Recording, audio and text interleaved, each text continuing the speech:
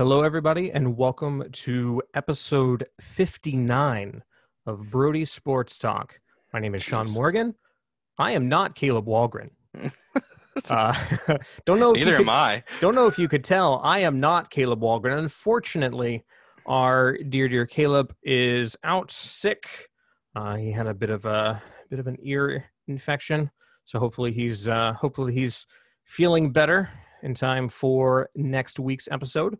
So in his stead, I am filling in as admirably as I can as the host. So I am joined by Travis Conaway. Travis, how are you doing this evening?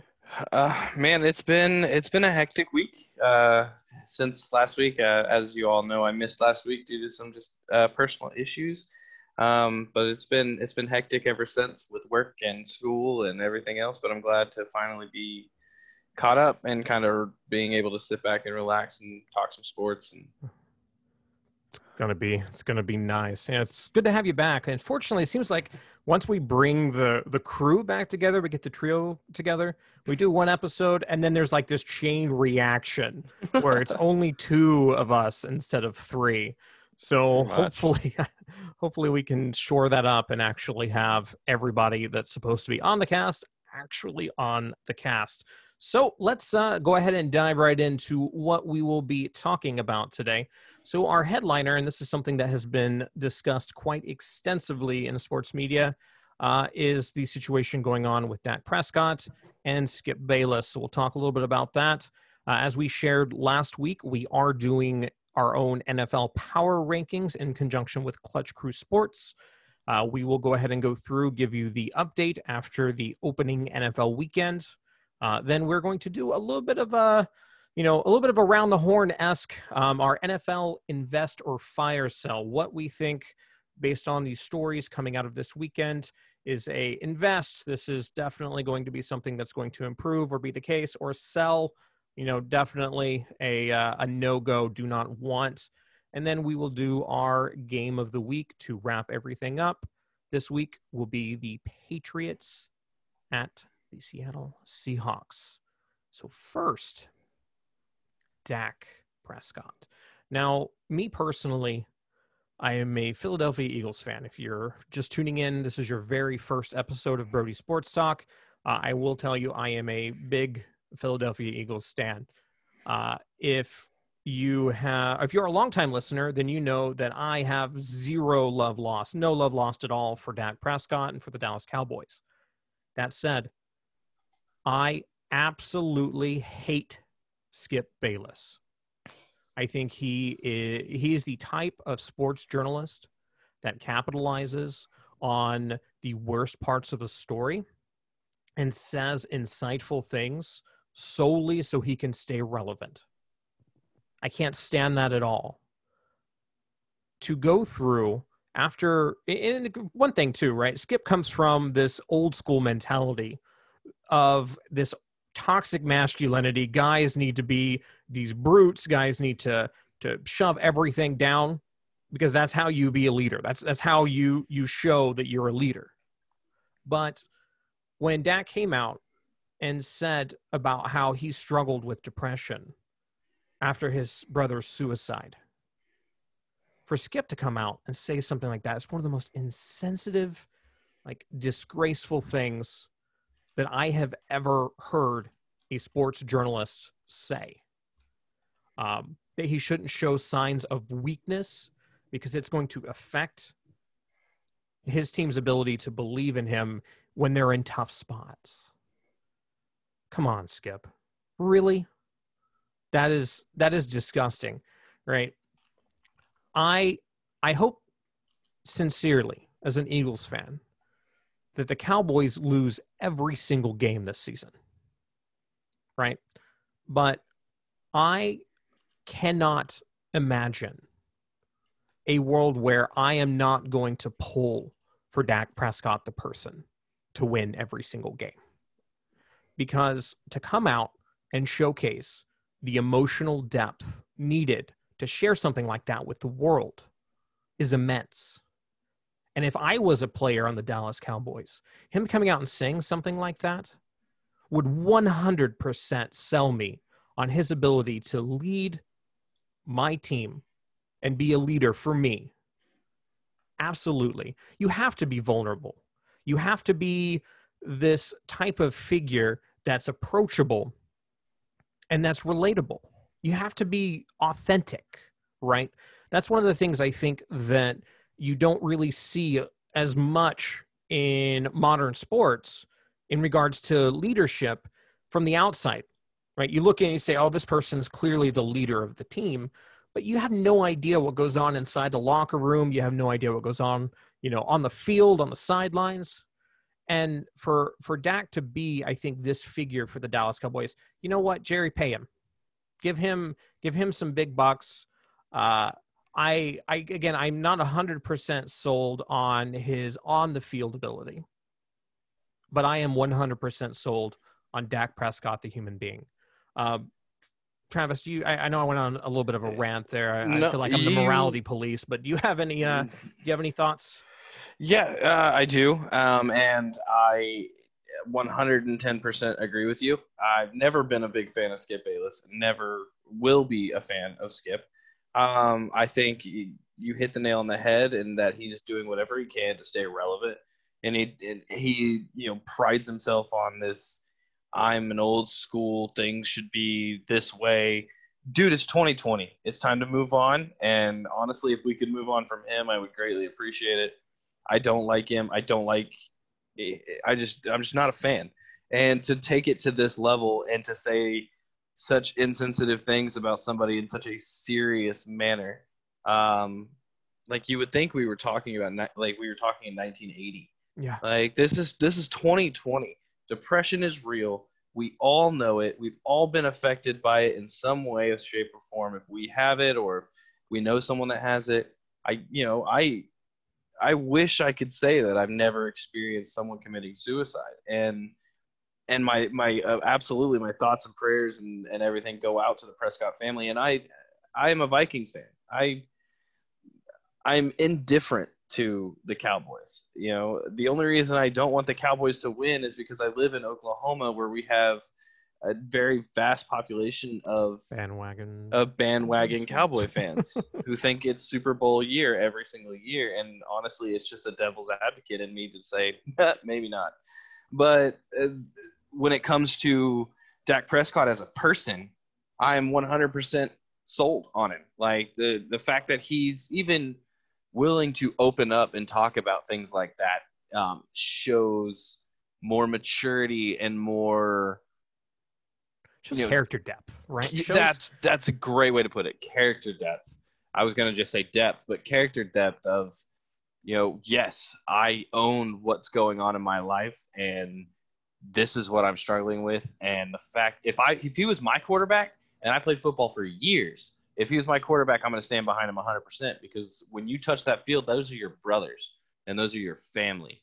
And if, one of your boys are struggling, whether it's with depression or alcohol or whatever it is, or just having a bad day, you should know that your team is 100% behind you. And to be called a fake leader is just absolutely ridiculous. And you shouldn't bring someone's mental health ever into a football game. It's football.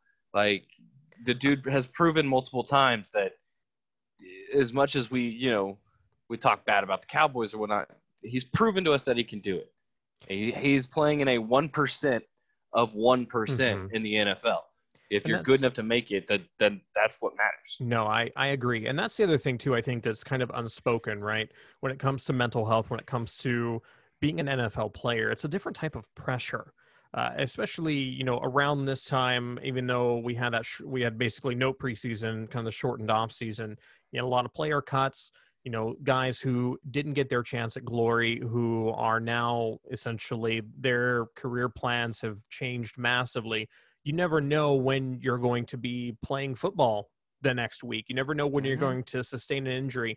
I mean, of course, there's a huge physical toll, but the mental toll that these players have to endure from, basically day in, day out, week in, week out, especially in this era of social media, where, on Facebook, on Twitter, every sports site seems to have a comments section. And boy, are those not the comments that you want to read if you're a professional player and you had a bad game or a bad day. So the mental fortitude that you have to have in order to do this job is immense. But if you can showcase that vulnerability and still, perform week in, week out in spite of that pressure, again, I am incredibly impressed with how Dak Prescott's handled this. Mm-hmm. And I actually am probably going to do a bit of a step back and essentially second guess anything negative that I say about him in the future based on how he's handled this. So yeah, and I agree wholeheartedly with that sentiment, and I kind of wanted to elaborate as well on, in the world we live in, like you said, every sports channel has a comment section. Those are not what you read.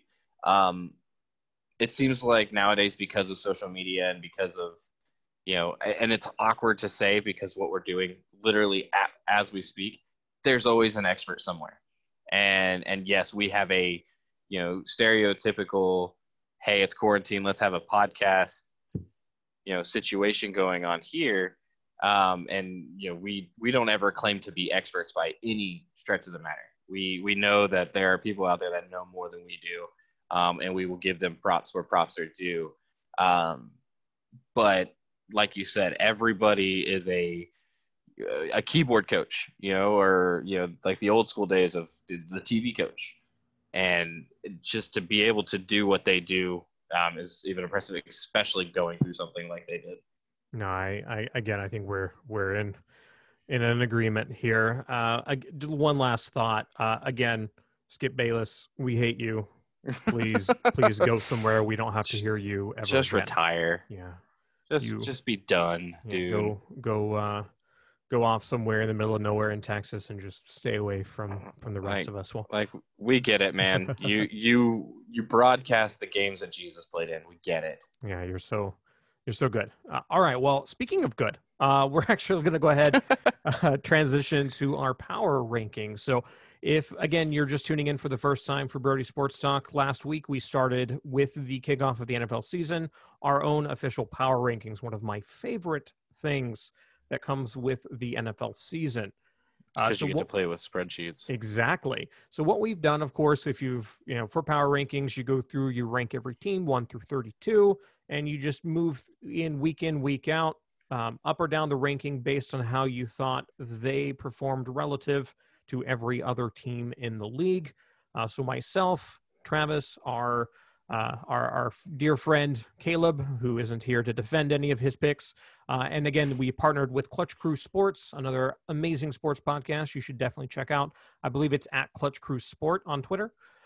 We have consolidated all of our rankings and went through and determined a final power ranking. So we're actually going to go through, we split them into 4 tiers. We're going to go through each tier and highlight a team that one of us may have ranked a little bit higher or lower than the rest, or just a team that we thought we wanted to go ahead and share some insights about or some thoughts based on their most recent performance. So let's go ahead and get started.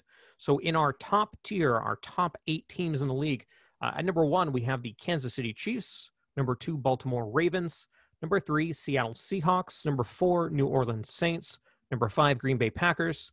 At 6, Buffalo Bills. 7, Pittsburgh Steelers. And rounding out our top tier, the Arizona Cardinals. That's a new one. The Arizona Cardinals definitely wouldn't have ranked there last season. Now, we had them again at 8, but Travis, you actually had them coming in at number 3. So tell me a little bit about that. What about the Cardinals has impressed you? I don't know if it's more of that what they did this one week that has impressed me. I think it's the vast amount of talent that team has. I think the team that surrounds Kyler Murray is setting him up for an amazing sophomore season. And having them, I had them ranked higher because I was legitimately impressed. You took down the team that was in the Super Bowl. Like that's hands down impressive, whether it was, the greatest game in the world ever or not. You take down the team that was previously in the Super Bowl that people tout as one of the, top teams in the league. That's impressive to me. Not to mention, just like I said, the vast amount of talent that surrounds Kyler Murray. Um, thank you, Houston Texans. No, right? Bill But O'Brien, good loved in old Bill Arizona. O'Brien, best player in Arizona, right there, Bill O'Brien. I actually, I mean, I completely agree with you. I mean, I waxed poetic about the Arizona Cardinals for multiple podcasts leading up to the NFL season, and so far, I mean, they basically went to San Francisco and showed exactly what mettle they have, and I was incredibly impressed. I think the sky's the limit for that team, and I'm excited to see them heading into Week 2 and continuing on. But let's go ahead and let's do our next tier. We call this the aspiring tier. These are the teams that are trying to break into that upper echelon with these playoff aspirations. So at number 9, we have the Tennessee Titans. Number 10, New England Patriots. 11, Tampa Bay Buccaneers. Number 12, the aforementioned San Francisco 49ers. Number 13, Minnesota Vikings. 14, Los Angeles Rams. Number 15, Dallas Cowboys, and rounding out at number 16, the Philadelphia Eagles. Now, me, Both of our teams. I know, right? So all three of mine, Caleb, and Travis's teams here in the aspiring tier, I actually wasn't too kind to the Vikings on my particular rankings. So I had them coming in at number 17 when they end up finishing at number 13. So for me, right, I actually had them at 14 last week, so it wasn't as big of a fall as you might think. But they gave up 43 points at home, 19 unanswered points in the first half. The game was a shootout late. Players began to tire. I think lack of preseason, not getting as many reps, not getting the proper fitness, definitely made a huge difference. But up until the fourth quarter, the Packers were basically on cruise control. Vikings corners are incredibly young, unproven. They have some rough games coming up ahead. They host the Titans on the 27th. Titans are a very strong team. And I think they're going to run into some very high-powered offenses, Texans and Seahawks. Away, week 4, week 5. I need to see some defensive stoutness from the Vikings. And I need to see Kirk Cousins come in and actually do something beyond just play okay in the fourth quarter. I need to see some consistency, which has been kind of the barometer for his career is, are you going to be consistent week in to week out? Or are you going to, be a flat track bully and beat up the teams that you should? And then when it comes time to actually face the teams that are good, then you just end up meh. So the Vikings kind of showed me a lot of meh over the weekend. And until I see something else, that's kind of where I feel they fit. As a Vikings fan, I unfortunately have to agree with you. They didn't impress me defensively like I wanted them to, but I also knew with such a young team that there were going to be some defensive struggles. I honestly think the hype around us was a little higher than it should have been. A lot of people shrugged off losing Stephon Diggs as, oh, well, their team's going to be better for it because they got him out of the locker room and clearly he was unhappy. You lost Stephon Diggs. Yeah, I mean, it's not, you're not losing. Gone. Yeah. He may have not got along with everybody in the locker room, but the talent that was Stephon Diggs is gone, and you don't have him anymore. And so you went from a 2 solid wide receiver set to a wide receiver set of, by committee, with Adam Thielen. Yeah. So, I mean, I knew starting with the Packers was going to be rough. And I also knew that this season scheduling isn't the kindest to us. No. But I have to agree with you. I want to see something from the defensive side of the ball. I want the young guys to kind of step into their roles. Yeah, and I mean, lack of preseason, again, definitely hurts, especially for these younger guys who are still pretty much getting acclimated to the pressure. Mm-hmm. Speaking of teams that aren't really acclimating as well as they might like, we're going to go ahead and move on to tier 3, which we call the wavering tier. These are teams that may have playoff hopes, but for whatever reason or another, they're not executing or they're falling behind. And are trying to get above water. So at number 17, we have the Las Vegas Raiders. Number 18, Denver Broncos. Number 19, Houston Texans. 20, Atlanta Falcons. 21, the Los Angeles Chargers. 22, the Washington Football Team. Number 23, Indianapolis Colts. And rounding out the wavering tier at 24, the Chicago Bears. Now, there were actually, for all of these from 17 to 24, we actually pretty much nailed on average. We're all kind of on the same page. So let's actually go ahead and let's pick on Frank Reich's team. Let's talk about the Indianapolis Colts. Travis, did you have some thoughts on why the Colts are lingering down here in the wavering tier? I honestly, I should have ranked them lower. To be honest, I wasn't too impressed losing to a team that we previously had ranked. I believe it was dead last week, losing to a Jacksonville Jaguar team. Mind you, I did not expect them to win. And the reason why was not for the fact that it was against Jacksonville Jaguars or what have you, is the Colts haven't won in Jacksonville in years. I think I want to say 5 years, and football tends to have some form of consistency in that place. If you struggle in a certain stadium, you're going to struggle in that stadium, whether you do or not. I'm not 100% sold on the whole Philip Rivers thing. I understand he's where they're supposed to, or that's who they've got. Yeah. And so I don't know. I would have, honestly, if I had thought it a little bit more through, I probably would have had him lower. But I think maybe the hype around the name of Philip Rivers is kind of keeping them up in that ranking a little higher than they expected to be. And I actually ranked them significantly higher than you did. And for me, right, I actually am somewhat in agreement with you. I probably should have dropped them a little bit. Whenever I went through and set this up, it was over the weekend, and the Marlon Mack injury, with it being as severe, I probably could have dropped them a little bit. But Rivers is capable, right? And I think that considering the division that they're in and all of the uncertainty and unsurety that comes with their division, you never know what team's actually going to emerge as being just above decent, which is usually the benchmark for winning it. I don't know. The Titans gave me a pretty good feeling.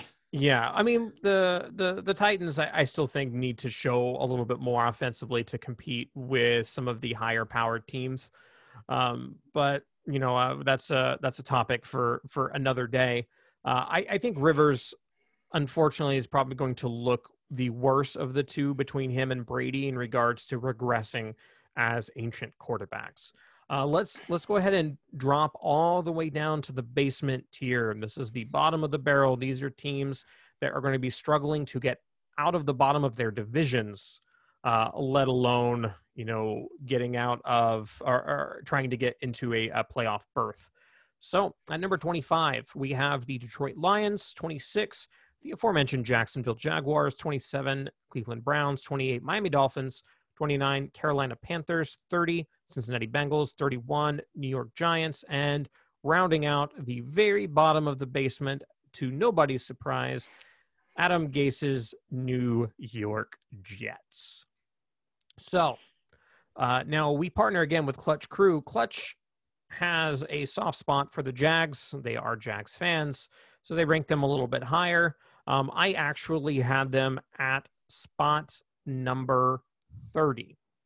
Now, for me, I think that this was an excellent win for them. I originally had the Jags at number 32 heading into week 1. Maybe a little bit lower than I should have. I bought into some of that preseason. What's the opposite of hype, right? What's the opposite? I don't know what the train wreck. Yeah, I kind of believed that they were just as dysfunctional as they had showed. But Gardner Minshew just came out and proved why he, is the number one man down in Jacksonville. They had a very well-earned win at home, and I mean the Colts were in it though every bit of the way, right? It took a lot of your trademark Rivers mistakes that kept them from keeping the score closer, I think, throughout the second half. And I really need to, and it's kind of similar for me with the Vikings, I just need to see more from the Jags. I need to see how they play against a team that isn't super inconsistent offensively. And from there, we'll see how they do. I mean, the Colts weren't exactly barn burners on defense. You know, I mean, the fact that Minshew could have a near, you know, like basically 100% completion rate, there's some cause for concern there. So Absolutely. I need to see Minshew do it again, and probably do it again another time or two before I am sold on the Jags being anything other than in our basement tier. So that rounds out our power rankings. If you are like, you know what, guys, you are dumb. How could you ever rank these teams in such and such spots? Please criticize us on Twitter. We are happy to field your concern and file them appropriately in our trash cans. No, I'm kidding. The Seriously, number one place for complaints, Twitter. yeah, seriously, if you have any thoughts on it, please share with us. We are more than happy to discuss. Caleb is the one who manages our Twitter, and he is super active and always loves getting into these little side discussions about things that we have talked about. He'll bait you into them. I know, right? Well, we're going to go ahead and take a quick break. And when we come back, we'll go ahead and do our NFL Invest or Fire sale. So please stay with us. We will be back here in just a moment. All right, everybody. Welcome back after that nice message about Anchor from Caleb. Caleb, we wish you were here. You're gone. Mm-hmm. Nah, you're here with us in, I don't want to say in spirit. That sounds bad. That sounds really bad. No, he's here with us via listening in to us tomorrow. Yeah, he actually gets to be a listener this time as opposed to just a host. I mean, you and I don't think he's missed a podcast. I don't you think and I he both has have. either. So, well, it's going to be interesting to hear his feedback on how we do. I'm scared now. God, we're so fired. Yeah, we're done. Absolutely fired. Sorry, guys. This is the last time you're going to hear myself and Travis. It's just going to be the Caleb Sports Talk Show with guest hosts. All right. Well, let's. I know, right? Speaking of fired, let's go ahead and do our NFL Investor Fire Sale. So again, what we're doing here is going through a couple topics, actually 8 specific. Can I count? Yes, 8 topics. I know, right? That were stories over the weekend that we thought might be a good item to talk about as to whether or not we think this is a sign of what's to come, or if we think things are going to turn around for some of these problematic players, teams, and situations. So the first, the Detroit Lions, who just in general, God, they blew it, didn't they? Yeah. For me, it's definitely a sell. The fourth quarter meltdown against Trubisky and the they Chicago made him Bears. look good. They made him look good. They made him look real good. That's super problematic for me, really, until the Lions can show that they can actually close out games. I have a feeling that this is going to be another coach in the long list of coaches who served with Bill Belichick that don't pan out, aren't that good as head coaches. I saw when we were looking at these fire sales, I saw an interesting stat. Did you know any team that's been coached by Patricia has led in the fourth quarter in 20 of the 33 games that he's coached with the Lions? Oh, they've lost 10 of those games and tied another one. That's not a good. That's not a good stat. That is not good. That has got to be concerning for Lions fans. Yeah, that is. It's got to be concerning for Lions players. Yeah, it's got to be concerning for everything. Yeah, for again, I can't see Detroit being like, you know what? The whole sunk cost fallacy has to kick in at some point where you have to realize we are investing way too much money and time and effort into a coach that isn't going to get us there. Maybe they try to time it with, like Matt Stafford's twilight years, or considering how banged up he is, maybe his twilight years are upon us now. I don't know. Especially, and now they've lost Coleman, who, honestly, to me, was probably the only highlight that they had. Yeah. It's not a good look for the Lions. No, I would have to agree. So. I think Swift is still going to be, even though he had that really bad drop that I think is going to eat at him for a very, very long time. I think he has he'll have a promising career, although it's rough to say, hey, you have a promising career and you're playing in Detroit. but Right. hopefully things pan out for him. Well, the second one we want to talk about is actually a team that won their football game, in spite of what happened. We're going to talk about buy or sell or investor or sale the Steelers special teams. All Travis, of them. what do you think? Special teams is such a tumultuous position Isn't in it, general. though? Like, you are either the hero or you are public enemy number one. But just the absolute struggle that they had. Just Muffed punt. I mean, the for me, right? I actually have it as an invest because I have a Really? tremendous. And so here's the thing, right? I have a tremendous amount of respect for Mike Tomlin. I think that he is a fantastic coach. He wouldn't have been there for as long as he has had he not given a sense of stability to that team. I agree. I think special He's a teams. great coach. Well, special teams is where I feel like a lack of preseason and a lack of a proper offseason is going to hurt the most because there's going to be a lot of rust. Special teams is all about that repetitive execution. It's doing the same thing over and over. It's just like running around. It's the same thing over and over and over and over and over again. And so the timing has to be right. The understanding has to be right. Special teams is generally something that if there's a problem, it's a schematic issue or it's a personnel issue with usually a single person, either your kicker or punter or your long snapper, or you need to shift some people around, just a few changes.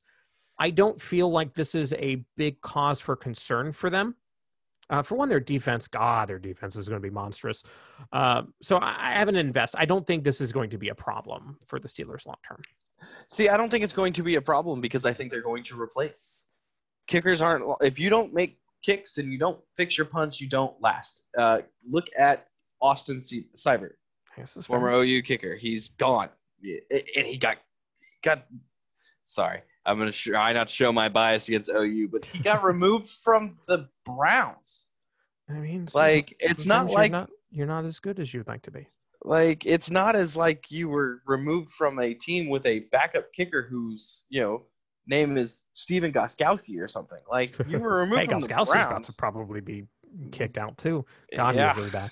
Well, let's talk about a player that was a bit maligned, I think, last year, despite the fact that he got to go to the Super Bowl. Jimmy Garoppolo and the 49ers did not get the job done against the Arizona Cardinals, as we talked about a little bit earlier. I actually have this as an invest. So I do too. For me, I don't think and the big criticism came against some of those late missed throws where he either overthrew the ball or he's just really way off target. Again, he also hasn't played since the Super Bowl. Yeah, you're going to hear me echo this multiple times during this segment. Lack of a proper offseason and lack of a preseason, not having enough time leading into the season to get reps with your guys, to get that level of understanding is showing itself and showed itself a whole bunch across every single week one game. Yeah. So this is just a product of that. Garoppolo, I think, is a very capable quarterback. I'm not going to say that he's elite. He's not, hashtag Joe Flacco. But he is still an above average quarterback. And I think that it shouldn't reflect on him poorly. But you said you had it as an invest as well. I do, and my reasoning is not exactly what you said, but it does echo the point of, the lack of preseason. I mean, if you even look back to last year, when you look at the Super Bowl, who was the more offensive team? The Chiefs. The 49ers are not known to be these juggernauts. I'm going to score 70 points on you. He scored a lot of points last year, though, man. They did score a lot of points last year, but they weren't known for it. So honestly, like he's struggling throwing. I really just attributed it to the sense of no preseason, and I also think they looked worse against the team that they were playing against. I think if they had played like that against another team and kept it close, I think we wouldn't be as negative about it. Mind you, the only numbers that look negative on Garoppolo is his percentage. Yeah, I mean, and to be fair, like I said, most of the poor, I think, impression that he gave came in the fourth quarter. Mhm. I'm in agreement with you. And I know we're a lot more solid on the Cardinals. Think that they're a better team than a lot of what I'm hearing from other Mhm. sports podcasts, from some sports websites. But if we continue to see this from Garoppolo, then we may have to change our thought. Well, the next in line here is the Denver Broncos and their defensive struggles.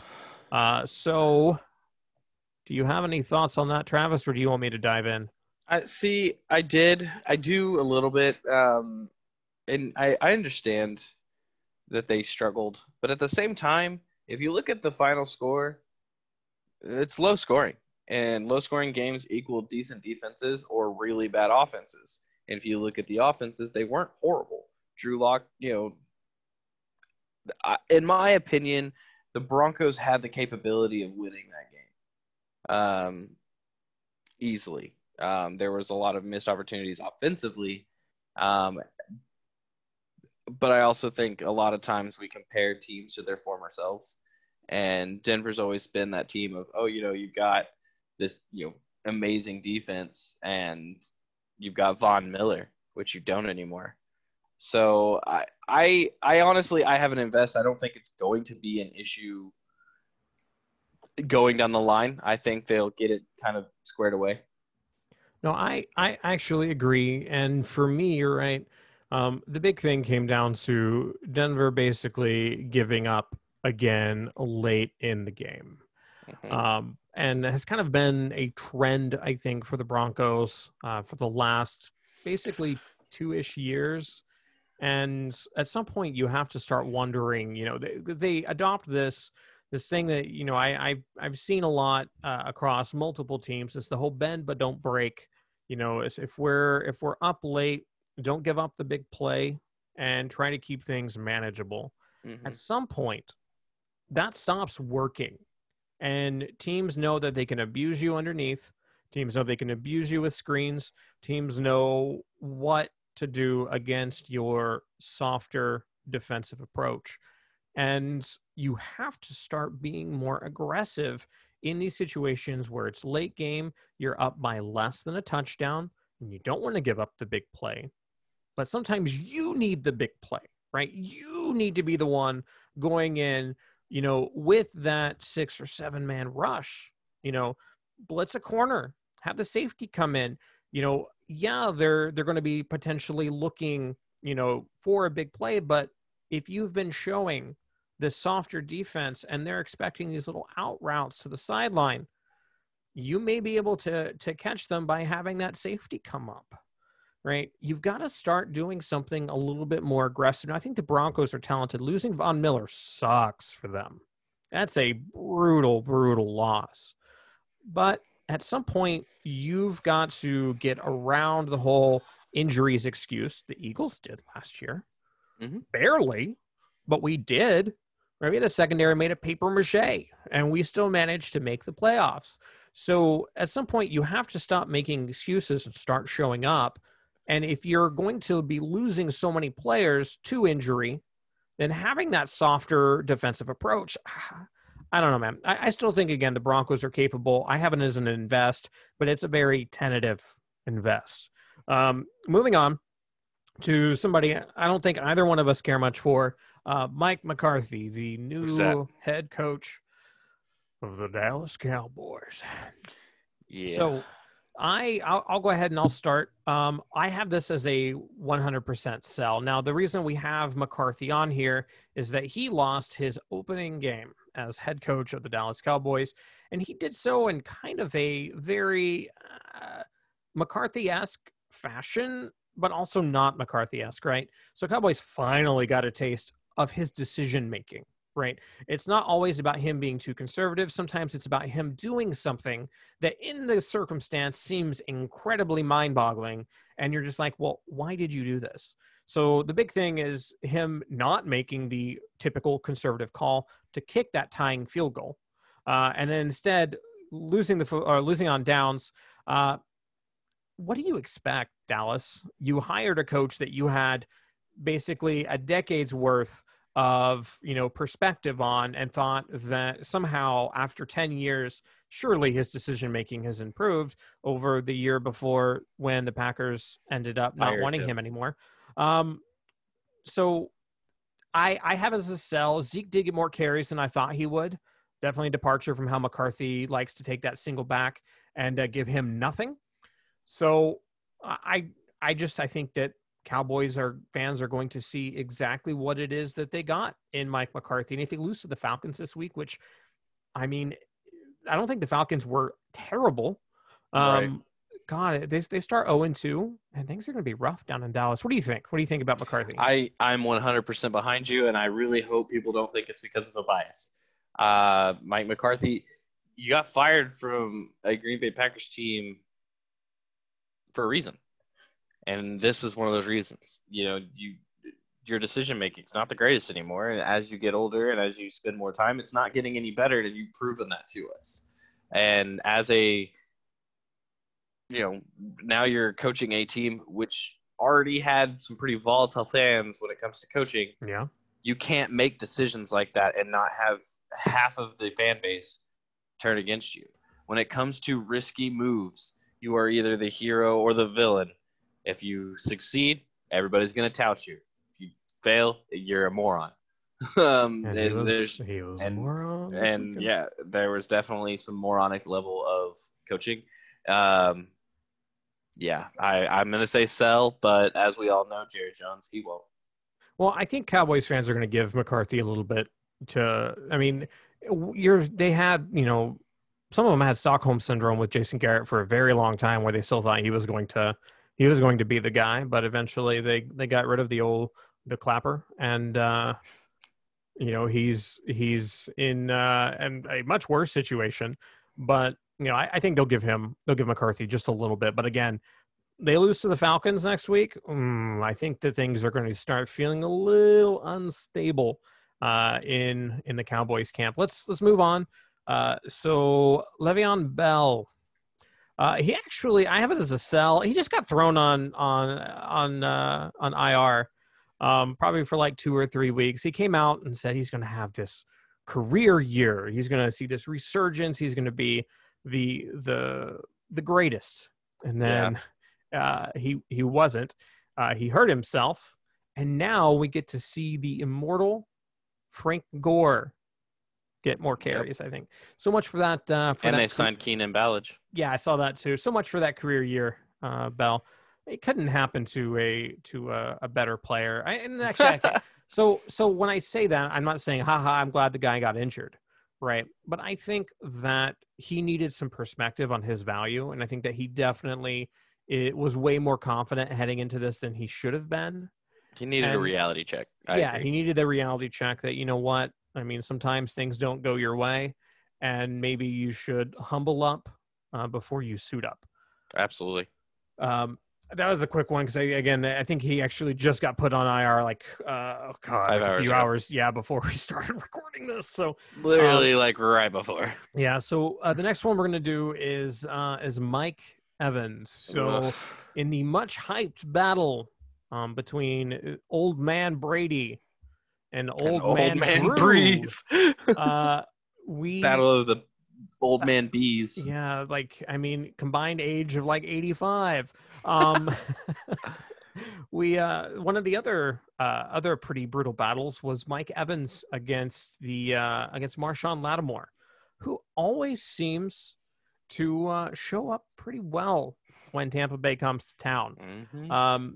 So what do you think? I mean, because pretty much Lattimore shut him down, right? He accomplished nothing. I think he had one catch. Yeah, I'm going with an invest on this one, and here's my reason why.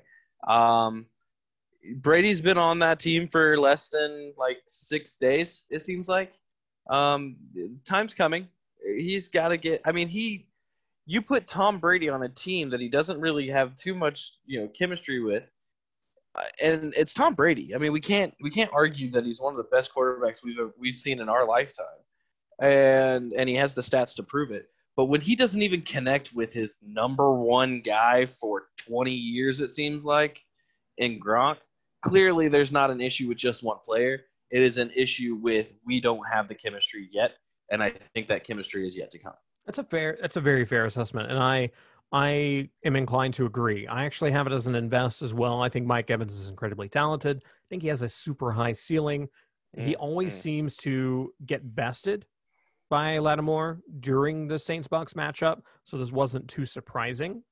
And a frustrated receiver is usually a very unproductive receiver, right? They either kind of have this extreme, like a pendulum swing. Either they're going to be angry and they're going to want the football every time and they're going to basically show up and dominate, or they end up just getting so frustrated that they keep getting beat.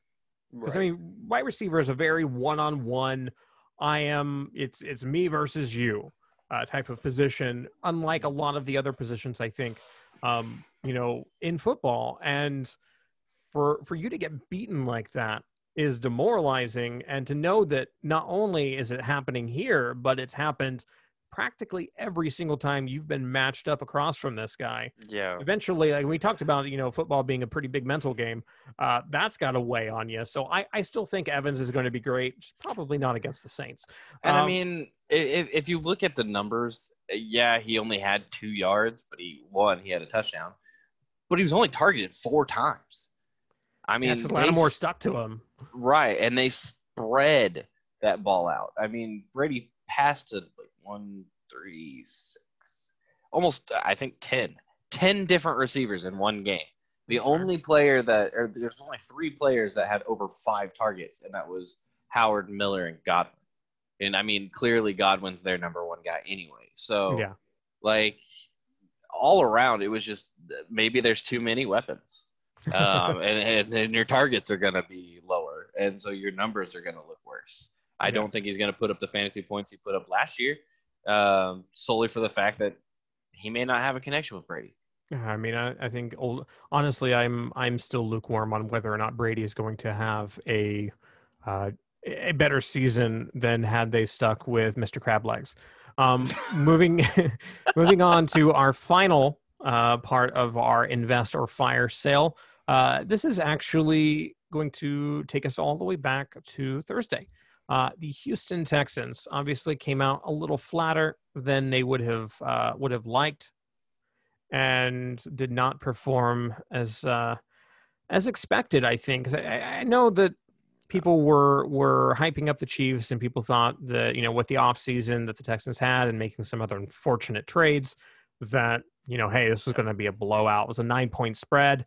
But I honestly had a little more faith in the Texans than I think a lot of people did, and I was not rewarded with that faith. But I actually have this as an invest, and let me tell you why. I don't think getting smacked by the Chiefs is the best barometer to compare as to how your team is doing relative to the rest of the NFL. Because right now I feel like the Chiefs are going to smack just about everybody in the face at home, right? I mean, that's like the best team in football right now. So that's not going to tell you how good you are. I get some of the scoring late that the Texans did was a bit of a garbage time thing, but Deshaun Watson is incredibly talented. He is super capable, I think, of taking over a game if given the opportunity. I get that he doesn't have the weapons around him that he used to, but I think that over time he's going to get comfortable with what he has. And as we mentioned before, I don't think their division is all that tough. So I feel as though for the Texans, they should stabilize here in the next couple of weeks. And they should, again, look like a team that is capable of making the playoffs. I don't think they continue to flounder down in this bottom tier nonsense. But you are shaking your head with every word that I say, Travis. So come at me, bro. This is the first time I think we've disagreed all podcast. I could have told you this was a fire sale 3 weeks ago, dude. You throw away a player like DeAndre Hopkins? Like, come on now. And yes, their division is not the greatest, and they could easily win it. But that's like saying, sure, the Cowboys last year could easily win their division. There was nobody to compete with them. But at the same time, their schedule is not set up for success, man. They've got the Chiefs, they've got the Ravens, Steelers, Vikings. Their only respite is the Jaguars in week 5. And then Titans, Packers, Jaguars again. And they're the softest part of their schedule is at the end of the year. But if you're already 6 games down at the end of the year, nobody cares if you win games at the end of the year at that point. See, I think you're keep in mind this is still the same Texans team that were a few. Is it? A few. Okay, one player does not make. Okay, 2 players does not make a team. They do when they're DeAndre Hopkins and like, So- come on, man. So I think that again they don't play in the toughest division, right? And I don't feel that this was the best game to get a true perspective on how the Texans are going to do this season. So that's And I hope I eat crow because I have a lot of Texans on my fantasy team, and I agree that this is not a good game to compare it on. You're playing against a juggernaut of a team that I firmly believe will just roll through 90% of the league. But I will say I was very impressed with Johnson in his new uniform. and he actually had a He came really out and good played. really good start. Yeah. And I think that I think they're going to see some good things out of him, especially in games where Watson's targets just aren't catching the football. But those are our 8 for our invest or fire sell. Again, if you agree, disagree, please come at us on Twitter. Come at me, bro. Moving on to our closing segment is the game of the week. So this is where we go through, highlight our particular. I mean, sometimes it may be our favorite. Sometimes it may be the highest profile. Sometimes it may just have a pretty darn interesting storyline. But this is our NFL game that we think is going to be the most fun to talk about. So looking at week 2, there are a lot of marquee matchups. I know that Saints Bucks was kind of the big headline for week 1. Week 2 doesn't really have, I think, some endearing storylines. So we ended up picking the New England Patriots. That's the team. Traveling up to Seattle to take on the Seattle Seahawks in their orange sky. So a little scary out there. Yeah, I don't know why they would want to go there. It's gonna be a little bit tough. But so obviously, I think people were expecting the Patriots to have fallen off a little bit.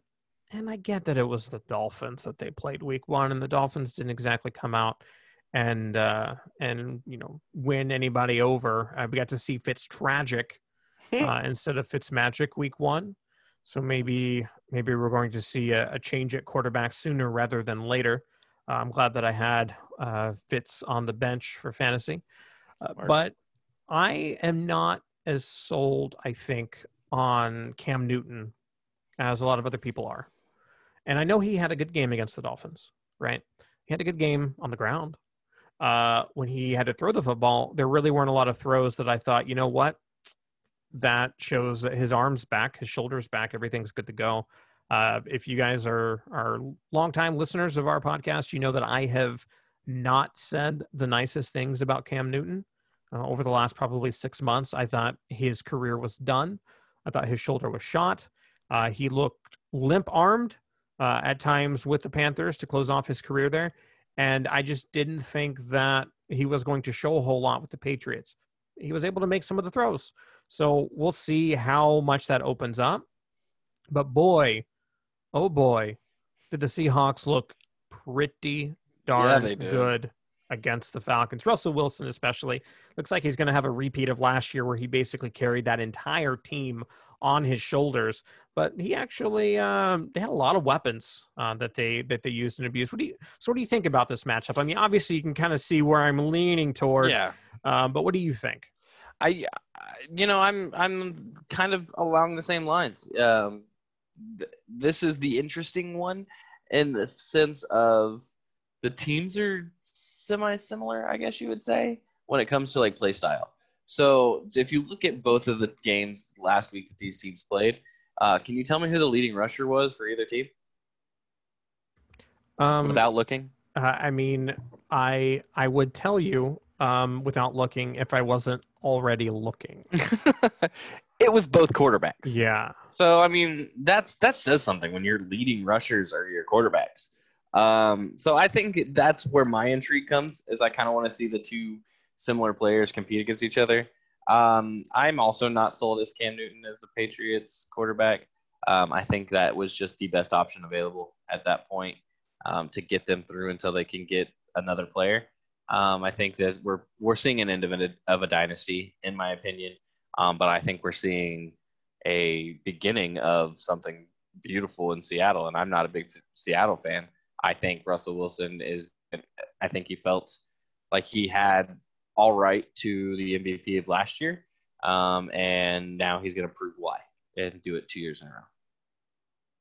So it's hard for me to disagree with you. I think, at least inherently, I think you may be selling the Seahawks for a little bit too much. I'm not as ready to say, yeah, they're destined for greatness, but Russell Wilson looked pretty darn good, and maybe this is his MVP year.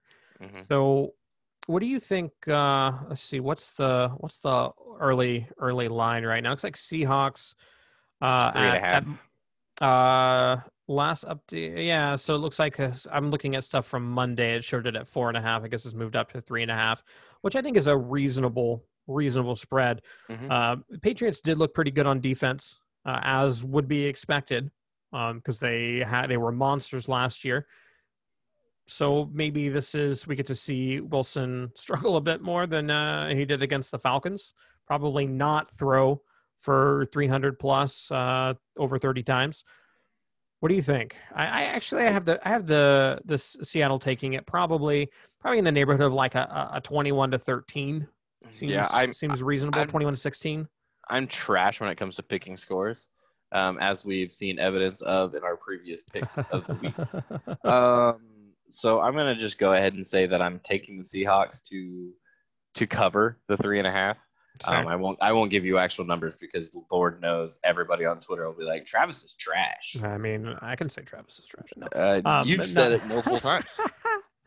Yeah, I also think they're going to cover the spread. Like I said, with I think it's going to be at least 5 points. Honestly, 5.7 points. It's going to, I still think the Patriots can keep it at a 1-score game, especially on the strength of and the backbone of their defense. But it's hard to pick against the Seahawks right now after how well they opened the season.